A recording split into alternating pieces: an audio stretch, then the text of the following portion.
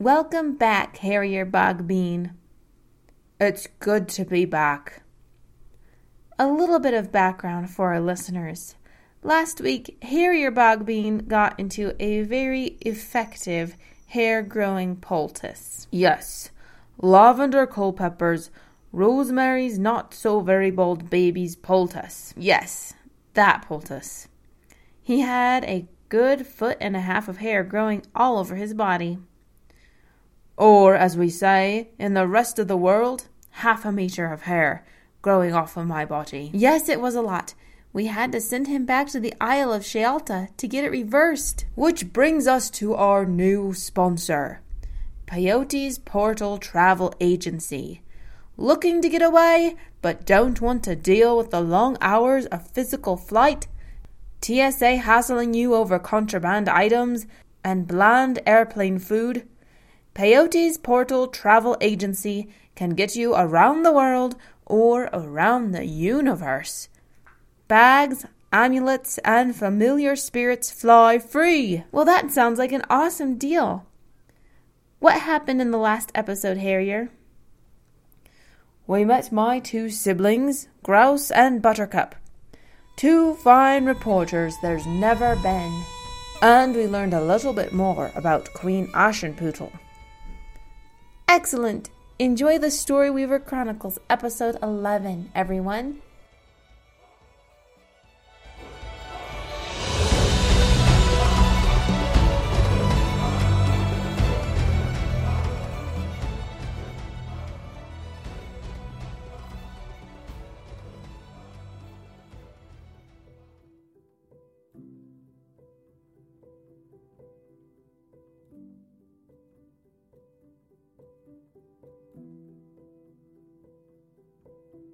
The Storyweaver Chronicles, Chapter 11.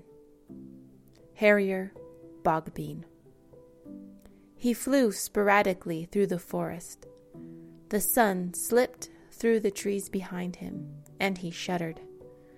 Everywhere the solitude and gloom of the forest loomed over him, and no place seemed safe to rest and hide before nightfall. He chided himself for assuming the horsemen would take Penelope to the palace, but the only person of interest was the queen. He soared to the top of a tree and looked around for a safe place to stay the night. He paused to catch his breath, certain that his erratic flying made him more visible. Oh, he hoped Grouse and Buttercup made it to Atmos without any problems. His first assignment for them was to break into the camera lab, where they would steal 2 cameras and more film plates. Grouse would stay in Atmos to track and photograph the king, and Buttercup was to join him at the Queen's palace to help document the Weaver's daughter. He shook his head in frustration. He hoped Buttercup would have enough sense to stay with the Queen in the palace and document her. He just knew she was a figure of interest in their first news story, and an editor always had to follow his gut. A glimmer of firelight caught his eye. The flames danced and swayed in the wind. A campfire. That must be the rider and the girl, he thought. Hope rose in his chest as he kicked off branches and pummeled through the trees. It has to be her, it has to be her, he told himself, hoping and praying that he was right. All could be redeemed. If the campfire belonged to the rider and the girl, then his new story would be saved. His father would respect him, and he would be considered the most successful sprite in the land. He landed with a light thud on the ground near the campfire and bowed low to his imagined fans. Oh, to be considered serious and important. What a wonderful honor for a sprite. He padded along the thick needles on the forest floor and crept to the little group huddled around the fire. The smell greeted him before he could see who it was. Ugh, he gasped. Hobbs. He wrinkled his nose with disdain. The sprite's distant relatives had a dank, damp, moldy smell. Their city, being powered by water and framed by 2 waterfalls, made the air moist and cool, never allowing the hob's clothing or the hobs themselves a chance to air out.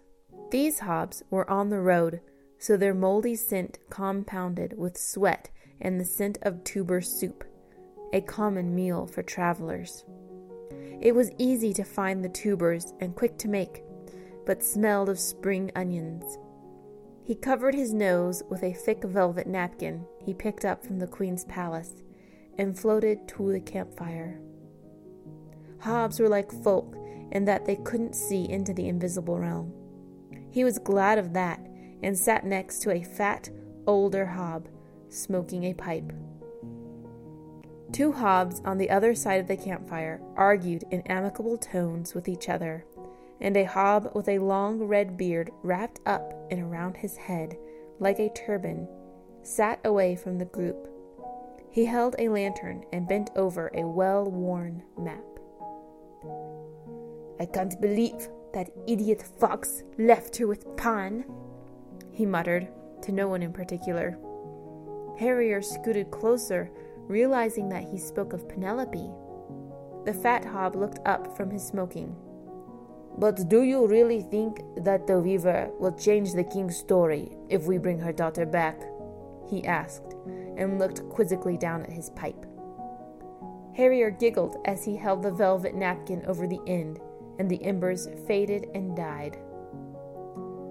"The king's a damned fool," the red-bearded man grumbled. "Of course the weaver can't change his story. His wife's been dead 16 years. Can you imagine?" He crumpled the map and leaned back against his tent. "I'm interested in the girl, not the king, not the weaver. It's the girl we need. Our only option is to go to the weaver's house. Maybe the girl will go there, looking for her mother." He trailed off. The fat hob wasn't listening to him, but was struggling to keep his pipe lit. He'd get a nice blaze going before the flame would snuff out, as if someone or something were suffocating his fire. "What the—" He tipped his pipe over, hoping to clean it out, and a long trail of snot dripped down the side and landed on his knee. Harrier rolled backward and convulsed in peals of silent laughter. The oldest trick in the sprite's bag of tricks. All sprites had been blessed with copious amounts of snot, and whenever one wanted to pull a tease over on another creature, all one had to do was blow his nose, and an instant snot ball would be provided. "You are disgusting," the red-bearded hob said. He turned away with disdain while the 2 hobs stopped their arguing and laughed at the fat one. He gagged and reached for a corner of his tent to wipe the snot off. Harrier sat underneath his outstretched arm, and the scent of the hob's armpit overwhelmed him. He gasped and held his breath, reaching for the other nostril to blow snot all over the tent, but froze as the laughter around him stopped. He looked up. The 2 hobs stared at him with open mouths and wide eyes, and the red-bearded hob jumped up, brandishing a knife. "Oh no," he thought.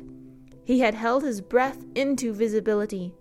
He turned to leap away, but the fat hob grabbed at his foot.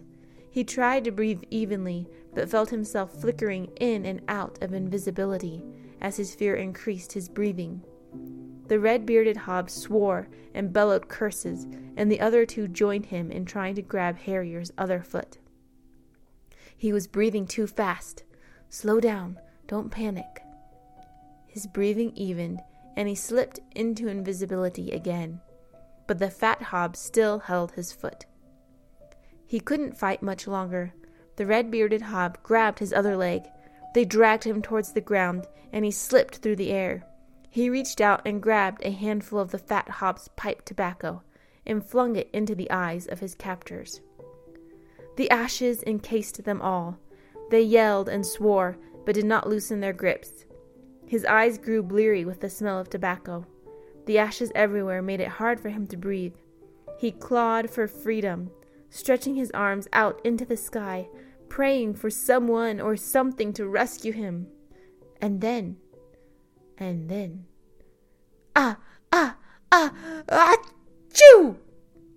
Snot splattered the hobs as they violently released him in an attempt to ward off the boogers. But it was too late. They cursed at each other as he barrel rolled into the deep blue sky. He laughed a long belly laugh.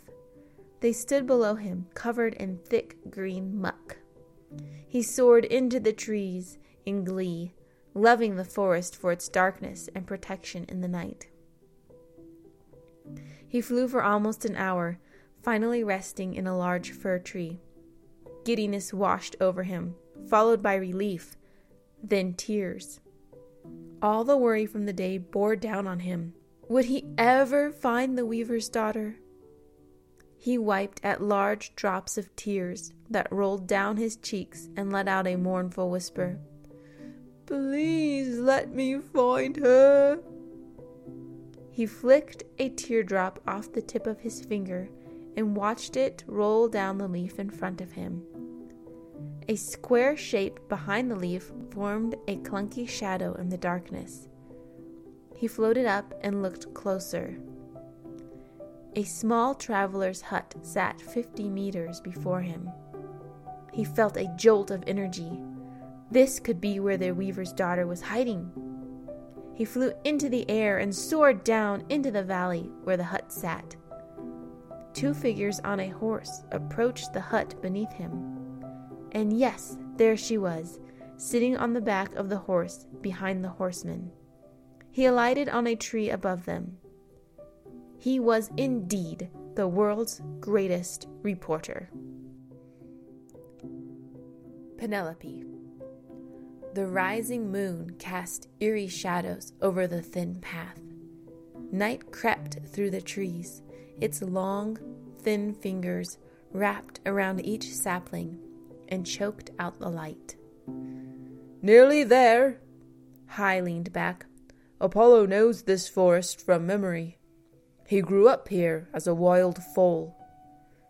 Penny hoped his confidence in his horse's memory proved true. Each crack of branch, each wing beat of a forest bird heading to shelter for the night, fed the fear growing in her chest. They rounded a massive ancient tree and stood in front of an abandoned home, weighed down by saplings growing on the roof. Apollo stopped and hoofed at the ground. "We're here, aren't we?" High sounded happy for the first time since losing his eyesight. "A place of rest for travelers and criminals. May we hope they never meet." He laughed to himself. Penny noticed that as they drew closer to the queen's palace, his surly mood lifted, and he grew more jovial. She examined the home. "This doesn't look safe," she said. "It's not, is it?" he laughed. "But it's far better than camping exposed in the forest." She agreed with him on that. Peace filled her as she thought of the safety a roof and 4 walls would provide them. High jumped off his horse. She guided him to the rotting doorway. "Stay by the door. I'll check the rest of the house to make sure it's clear of pecking bird and biting beast." He felt along the wall and entered the room. Penny giggled at his crouched figure and peeked in after him. He did seem to have the floor plan memorized and groped his way along the wall, circumnavigating the large room before emerging with a grin. "All clear," he announced. He whistled for his horse and grabbed his rein. The massive black head of Apollo nuzzled his shoulder. Horse and rider entered the house together. "We can't have any forest beasts attacking my most brave companion." He patted Apollo's neck. "We'll build a roaring fire to keep them at bay." Penny grinned and followed inside. She liked Apollo and smiled, happy that he would join them inside the traveler's hut. She paused in the middle of the room. The inside of the hovel did indeed look like a well-used rest stop for weary travelers. Dirt caked the wooden floor. Cobwebs hung limp and defeated in the corners. Abandoned furniture gathered in clumps around the large main table.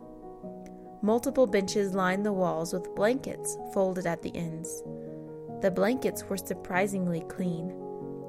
A hall led to another small room with a handful of tidy beds lined together to make the most of the small space. "It's not so bad in here," Penny comforted herself. They brought firewood inside that another traveler must have piled outside the hut. Hy talked Penny through building a roaring fire in the stone hearth. The warmth filled the hut, and contentment filled Penny. Hy unpacked his bag and set the salted meats, bread, and fruit from the treehouse on 2 plates Penny found in a dilapidated cupboard. He poured lavender water in a cup for Penny and pulled out his own flask. They ate. Hy pressed his hands along his face as the swelling lessened. Every few minutes he would exclaim that it felt better. Penny felt a begrudged smile creep across her face. She was beginning to enjoy her time with Hy before a crisp, triple knock startled them out of their thoughts. Hy leapt to his feet and withdrew his sword. "Who's here? A friend or foe of the Queen?" he yelled. He raised his arms in defense. Penny looked around the room for a place to hide in case the intruder turned out to be a foe to her, but a jovial woman's voice answered him. "What answer would you prefer I give?" I recognize that voice anywhere." Hy smiled and approached the door as it opened. Penny thought that she, too, recognized the voice. A cloaked woman ran into the room with her arms open and wrapped Hy in an embrace. She pulled back and looked at him. A hawk flew from her shoulder and circled the room before landing on a shelf by the fireplace. "It's been so long," she gasped. "What happened to your face?" Hy turned a sheepish grin to the floor. "I fell through some trees in the forest, but I'm a fast healer, and I can almost see again." He blinked his eyes to confirm. "It's so good to see you here, sister." She pulled back the cloak off her head.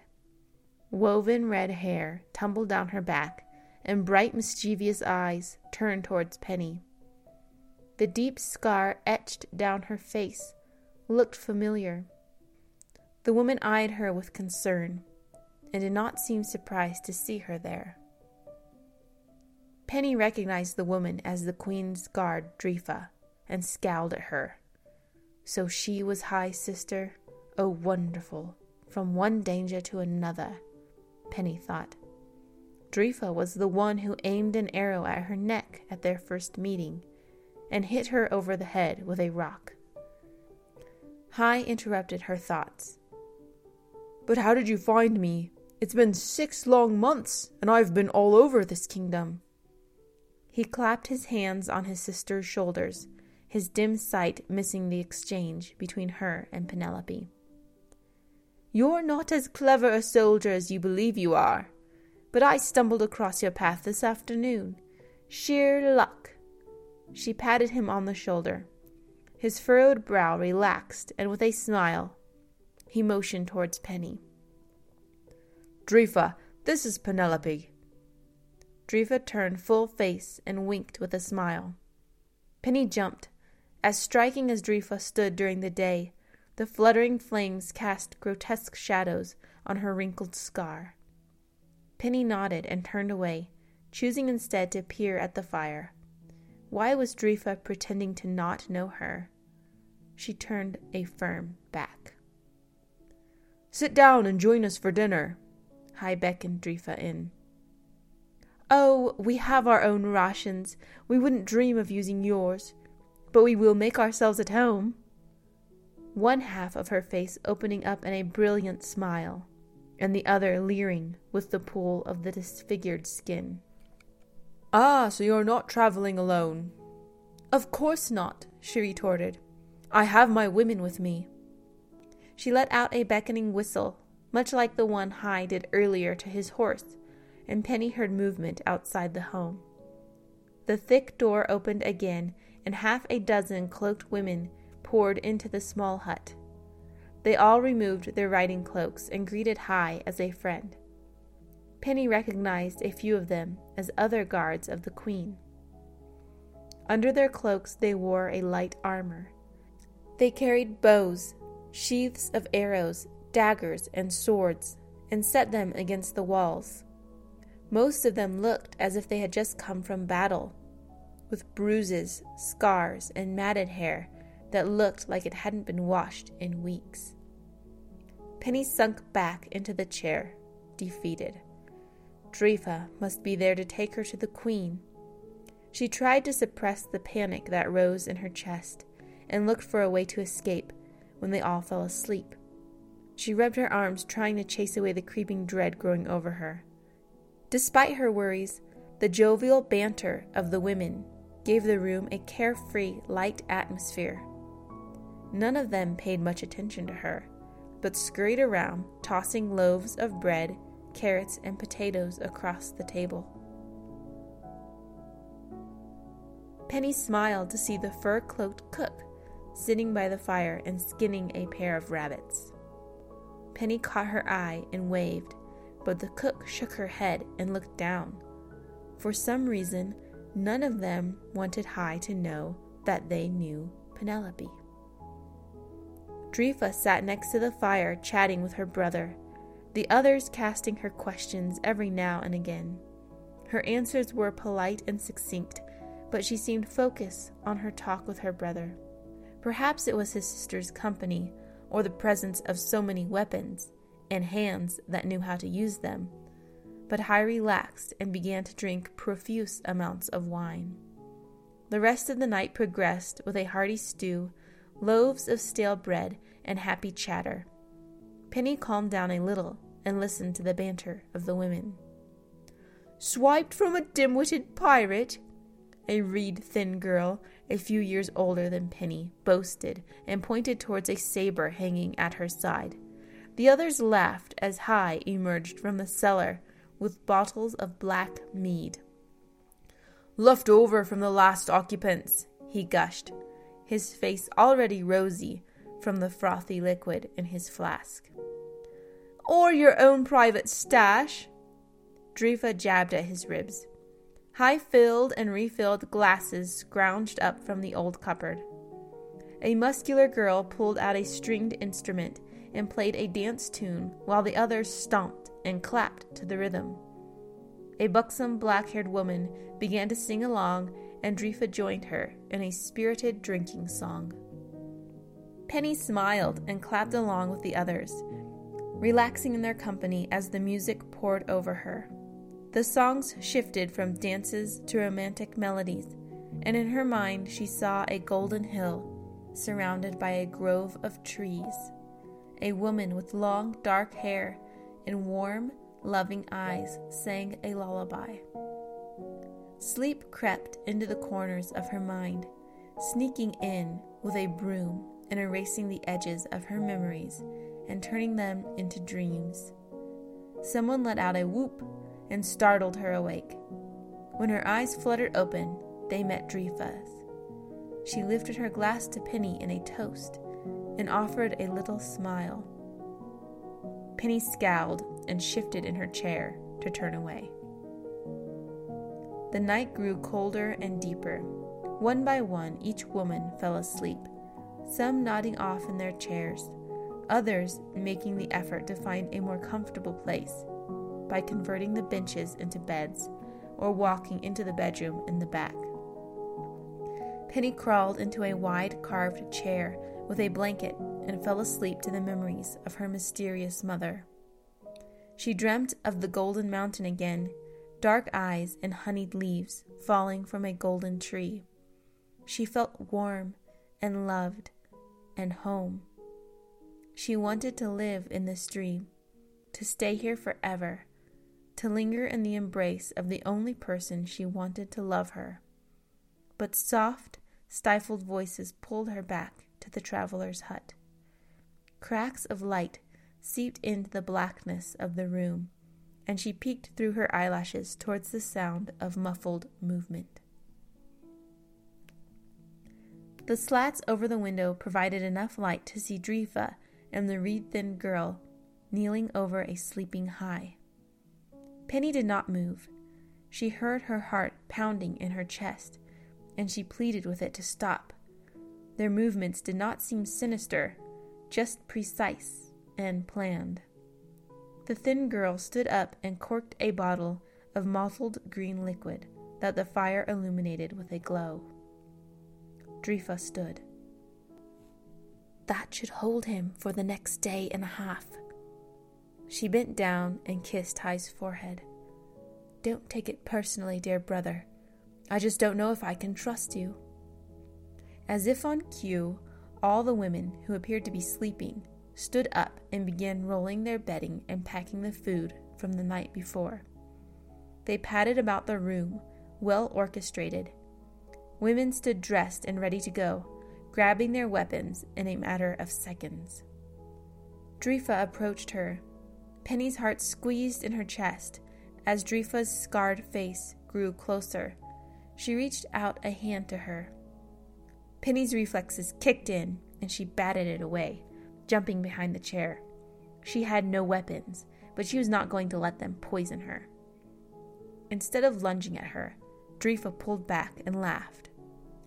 Easy there, Drifa whispered. You're as skittish as a baby deer. She offered Penny a hand. Sleep with one eye open, eh? I like that. Don't trust anyone. Drifa winked at her and turned to the other women. Make my brother comfortable and get everything on the horses. They nodded and filed out of the house into the rosy morning light. Drifa turned again to Penny. I don't trust you, Penny blurted out. You hit me over the head with a rock. You tried to shoot me with an arrow. Drifa chuckled. You are a story weaver, then. I would have never hit you with a rock. I gave you a clean, solid hit with my fist, just to keep you from running. The Queen would have had the others shoot you if I didn't. I know my work for the Queen would suggest otherwise, but I am a friend. I am first and foremost a priestess to the great storyteller, the weaver of our stories, your mother, and it is my duty to reunite the two of you.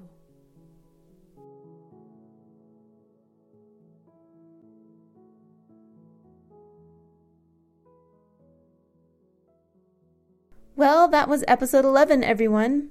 I hope you enjoyed it as much as we enjoyed creating it. Remember to subscribe, review, and share the podcast, as well as visit our sponsor, Peyote's Portal Travel Agency, for your upcoming travel needs. Blessings, friends.